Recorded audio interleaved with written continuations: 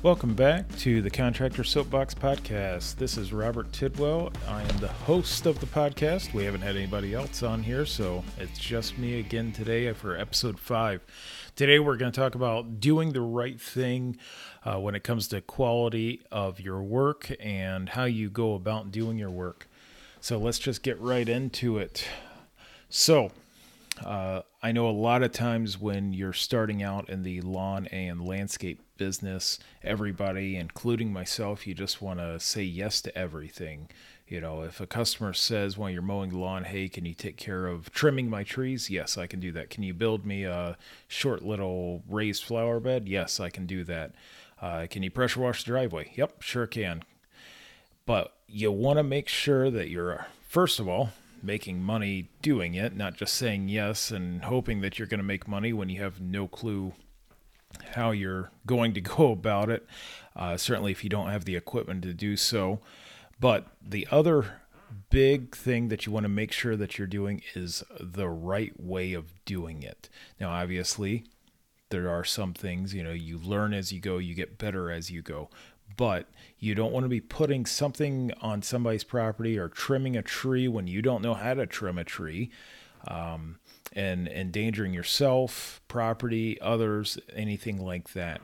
So you always want to make sure you do your research before you go out and do any of this work.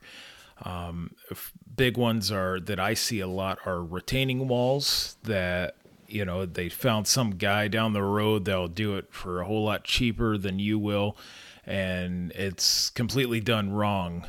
Even though it may look nice for a week, 2 weeks, sometimes even a year, after a while it starts to crumble, fall apart. The drainage isn't right behind it. There's no backfill or proper backfill behind it. And then same thing with patios. We see that a ton, usually in the springtime during the spring rush, during estimates and everything. We have a lot of people call us and say, hey, can you come fix my patio? And a lot of times we do end up telling them, no, we can't fix your patio because there's not proper base installation underneath it. And I'm just not going to put my name on something that I know is not going to be right, and it's only going to be a short fix. And a lot of the times that short fix is only going to last them not even for the whole season, because just putting more sand underneath it when you know it's just going to collapse again, it just doesn't help. So always make sure you do your research. There's plenty of resources out there, nowadays with YouTube even, and other places that have classes that you can take. ICPI training is a big one that you can take if you're doing paver patios. They don't so much get into the retaining walls, obviously, on the first class, but at least you could start there and get something under your belt. And before you put it in a paver patio, maybe put one at your house, at your mom's house, somewhere, at a relative's house, where, you just go get some brick from the local supplier and put down a little pad for a garbage can. And that's pretty cheap, but at least you'll learn a lot during that first little bit of just doing that. Another thing you could do is work with somebody, if you know another contractor in your area that offers, or that offers that service, the paver patios, the retaining wall, whatever it is that you're looking at getting into, even tree trimming, or shrub trimming even, because, I've seen some pretty hacked up shrubs myself. I will say I'm not the best at trimming shrubs, but there's always room for growth again. So if you work with another contractor in the area, he can show you, just say, hey, can I come out, work with you a couple days, work with you a week or so, whatever it may be, and just see how you do all of this work. How do you lay the base for the patio? Do you put down the woven fabric? Do you put down, what kind of bedding layer do you put down? Are you using open graded base? What kind of poly sand, and what's your process behind that, the compaction rates, everything. And you can learn a lot just from just from working in it and seeing that, and then obviously making mistakes. You'll learn from those mistakes that you do make. Also, hiring somebody that has experience in whatever field you're trying to maneuver your business into, whether it be landscaping or more of just the maintenance, or even lawn care, as far as the fertilizer, weed control, everything like that, because you should have a license. I know it does depend on what state you're in and everything, but having that license for the weed control and everything is definitely a must if your state requires it. And just learning how to do all that, the ratios and everything, you should get some experience or do some research, as well as having that license along with it. So I will say, like I said, I've seen a lot of retaining walls. We've replaced a lot of retaining walls and paver patios that were improperly installed, whether that be from the homeowner or from a different contractor. From homeowners, it doesn't honestly bother me so much, because I understand that the homeowner doesn't fully understand how everything works usually. We do have some homeowners I've seen that they've done their research. It kind of lines up with whatever field they work in as far as building that, or the engineering of it, I guess you could say. But what really does bug me is when I see somebody take money from a customer and they have absolutely no clue whatsoever what they're doing. And for example, last week I got called out for an estimate, and the guy said that he had a retaining wall built, but he needs drainage in his yard. And I assumed when he called that this was an older wall, and maybe he was just having some issues with it. And the drainage in his yard just wasn't great. Maybe he just needed some regrading work or something. But when I got there, I found out that wasn't true. So I get there. It's this 12-foot tall wall made out of very large block. I won't say the name of the type of block, because I don't completely agree with the way the block manufacturer says to build their walls. But anyways, 12-foot tall wall. No engineer was ever involved in this. The customer did ask about that, and he was told, nope, until it hits 14 feet, we don't need an engineer for it. Maybe for this type of block wall you don't, but I will say I would feel more comfortable if it were me building something that tall, whether it be these large block or just the normal Teco block or Belgard block that we use to build this wall. If I had some engineer specs, I would just feel a little bit better, a whole lot better, about building something of this height. So anyways, it's 12 feet tall. Definitely should have been taller. Was not tall enough because the grade behind it sloped up on the side yard, and then once it hit the backyard near the area of this retaining wall, this was at least a 30-degree, if not more, slope. Could have been 45 in some areas, and it's just washing out because once the job was done a month ago, all they did was put down some grass seed and hope that it was growing. Well, when you have a slope that steep, it's not going to. It won't grow because the first rain you get, all of that seed will wash away. There was no fertilizer put down with it. There was no matting put down with it. There was nothing at all. So I asked the customer who the person was that put this in. Part of the reason because I had gone out to an estimate a week or so beforehand, and it sounded like the same contractor had come to that house before me. He hadn't done the work yet, but he was going to build a 600 square foot patio and two 2-foot tall, 35, 40 foot long walls for $10,000. And in my head, that's not right. Not even close to what we would charge for something of that size. And there was pretty much zero access. All we could do was get a little mini skid back there and a buggy probably. So something that size to me, not $10,000 by any stretch. I don't even think I could probably get all the material for that much. If I could, it would be really close. So I got to looking further into it. I found the natural steps that go down to the shoreline at this property. After a month, they were already dropping on the back end and raising in the front end. So where the actual step riser is, they were actually raising up at about 2 inches and then dropping down about 2 inches in the back end to the next step. So none of the steps were actually touching each other at this point either, and they were natural stone steps, almost like a ledge stone, but they were a little bit different. I can't remember exactly what they were. So anyways, I asked him what was underneath there. He says just sand. The contractor told him he doesn't need the sand. When I asked him, who this guy was, he told me who he was. Sounded like a legitimate business, but apparently he's already closed his business and changed his phone number.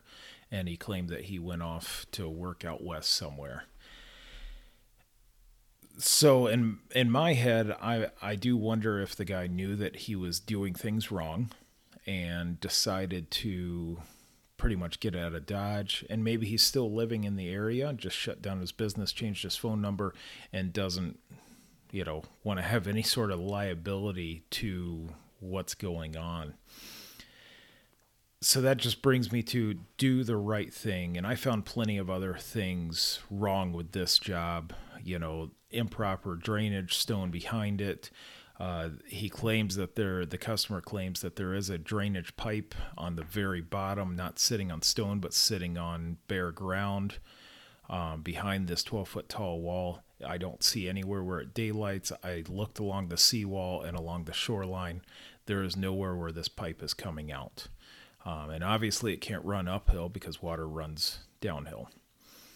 So, and then the stone that he used, it was just natural round stone. It's already coming through the seams or the joints of the wall. The cuts were pretty bad.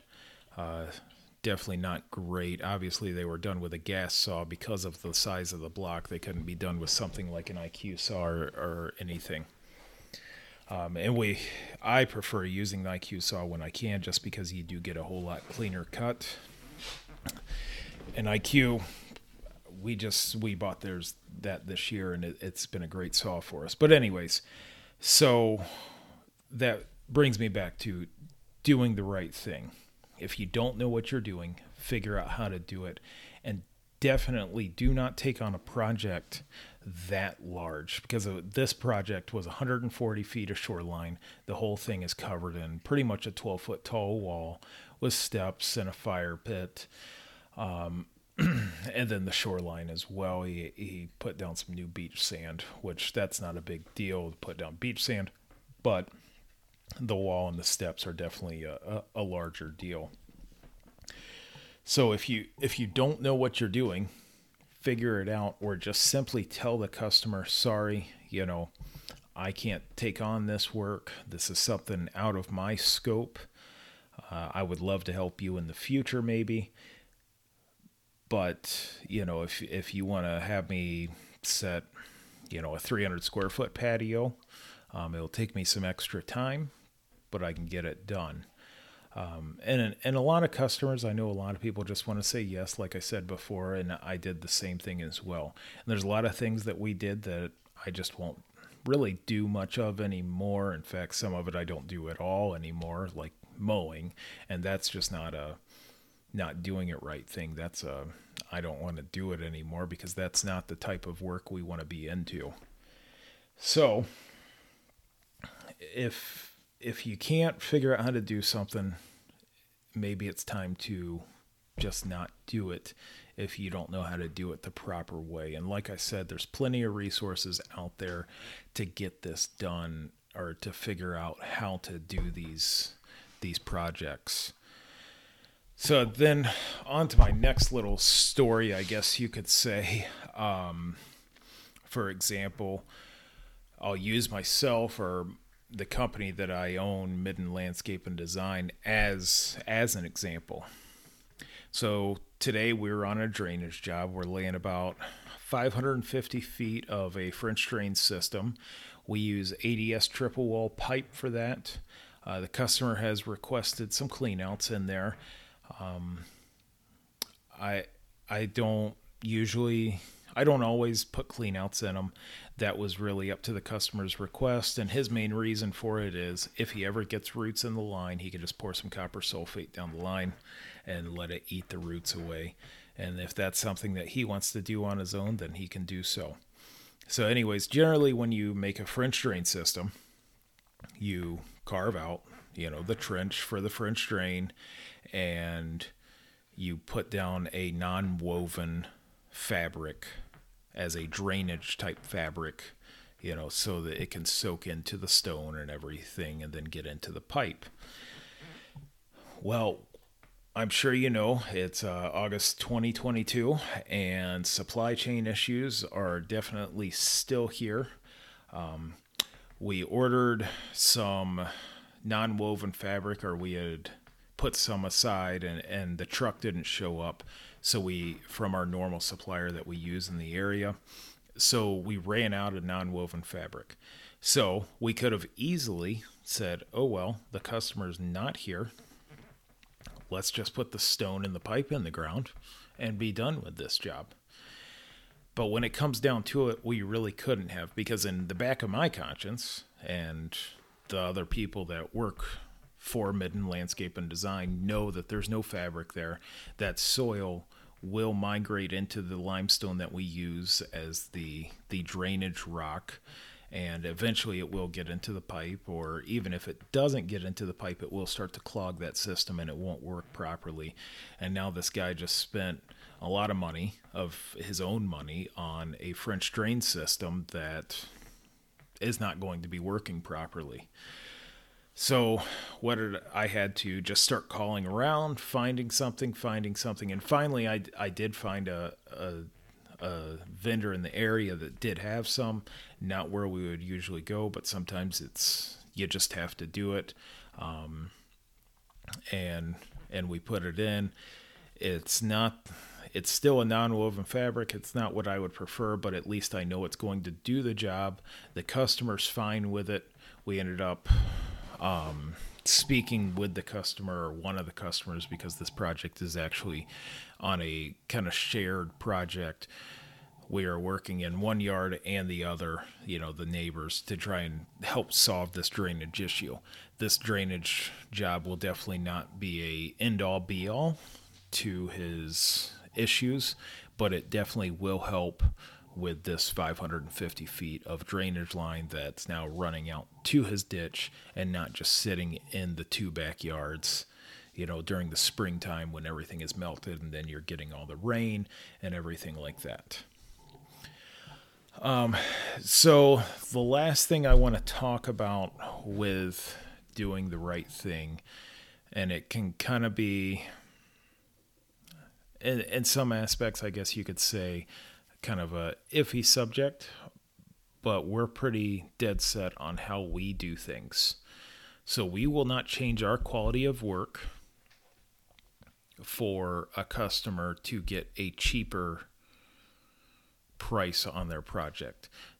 That being said, we will, make a patio smaller, put in less plants maybe, do some things like that to try and ease the cost for a customer. If they say, well, my budget's $10,000, I know a lot of times they will go over that a little bit.